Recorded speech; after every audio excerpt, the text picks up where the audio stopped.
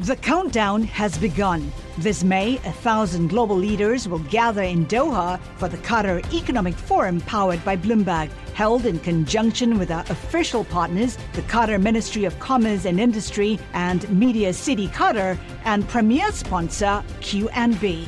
Join heads of state, influential ministers, and leading CEOs to make new connections and gain unique insights. Learn more at QatarEconomicForum.com. Well, now it's time for our daily Bloomberg Law Brief, exploring legal issues in the news, and it's brought to you by American Arbitration Association. Business disputes are inevitable. Resolve faster with the American Arbitration Association, the global leader in alternative dispute resolution for over 90 years. More at adr.org. Today, Bloomberg Law host Michael Best discusses the first legal challenge to the latest version of President Trump's travel ban, which was announced last week. He speaks with Bloomberg legal reporter Eric Larson. Eric, this lawsuit many people thought might not have as good a chance of winning as the previous ones did because the president might have done a better job in having this one written. What is the basis for the challenge in this new lawsuit? Well, thank you. It's very interesting in that despite all of the work that has clearly gone into crafting this third version of the travel ban and putting together very specific national security justifications tailored essentially for each of the countries that are on the list now, the same flaws are still there according to the latest lawsuit, the one that was filed late Monday night. By an Iranian diaspora group that says that once again, like the other two orders before it, this proclamation discriminates against people based on religion and is therefore violates the Constitution. And the Immigration Nationality Act. So it's once again going to be up to a judge to decide essentially whether Trump's own comments on the campaign trail undermine this law. Eric, this case involves Iranians in the United States or people of Iranian descent in the United States who say that family members or potential family members can't get in. What are the facts about the plaintiffs here? Well, the plaintiffs, they're not named in the lawsuit. They're listed as Doe plaintiffs. There are 6 of them. They're affiliated with an organization called the Iranian Alliances Across Borders. And this law doesn't have it's got more narrow categories. This order has more narrow categories than the previous orders did in terms of who can come in. Isn't that right?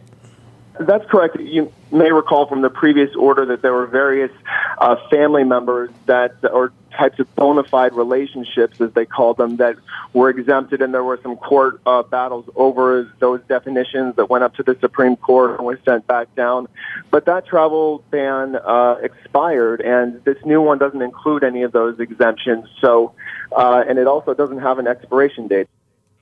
That's Bloomberg legal reporter Eric Larson speaking with Bloomberg Law host Michael Best. You can listen to Bloomberg Law weekdays at 1 p.m. Wall Street time here on Bloomberg Radio. Now, among the top legal stories from Bloomberg Law, an appeals court in New York is considering whether the century-old baseball rule is obsolete.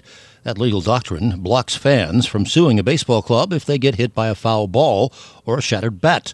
A man who was badly injured by a Yankee Stadium foul ball in 2011 says the rule should no longer apply. He argues that scoreboards showing replays are a distraction and seats are now closer than ever to the playing field. In Arizona, a federal judge has upheld President Trump's controversial pardon of former Sheriff Joe Arpaio. The judge rejected objections by Democratic members of Congress. They claim the pardon was an attack on judicial independence.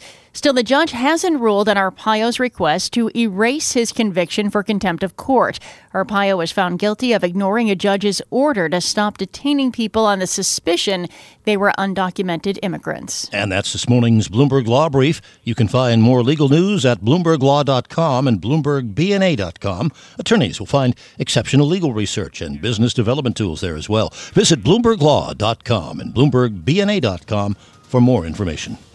The countdown has begun. This May, 1,000 global leaders will gather in Doha for the Qatar Economic Forum powered by Bloomberg, held in conjunction with our official partners, the Qatar Ministry of Commerce and Industry and Media City Qatar, and premier sponsor QNB. Join heads of state, influential ministers, and leading CEOs to make new connections and gain unique insights. Learn more at QatarEconomicForum.com.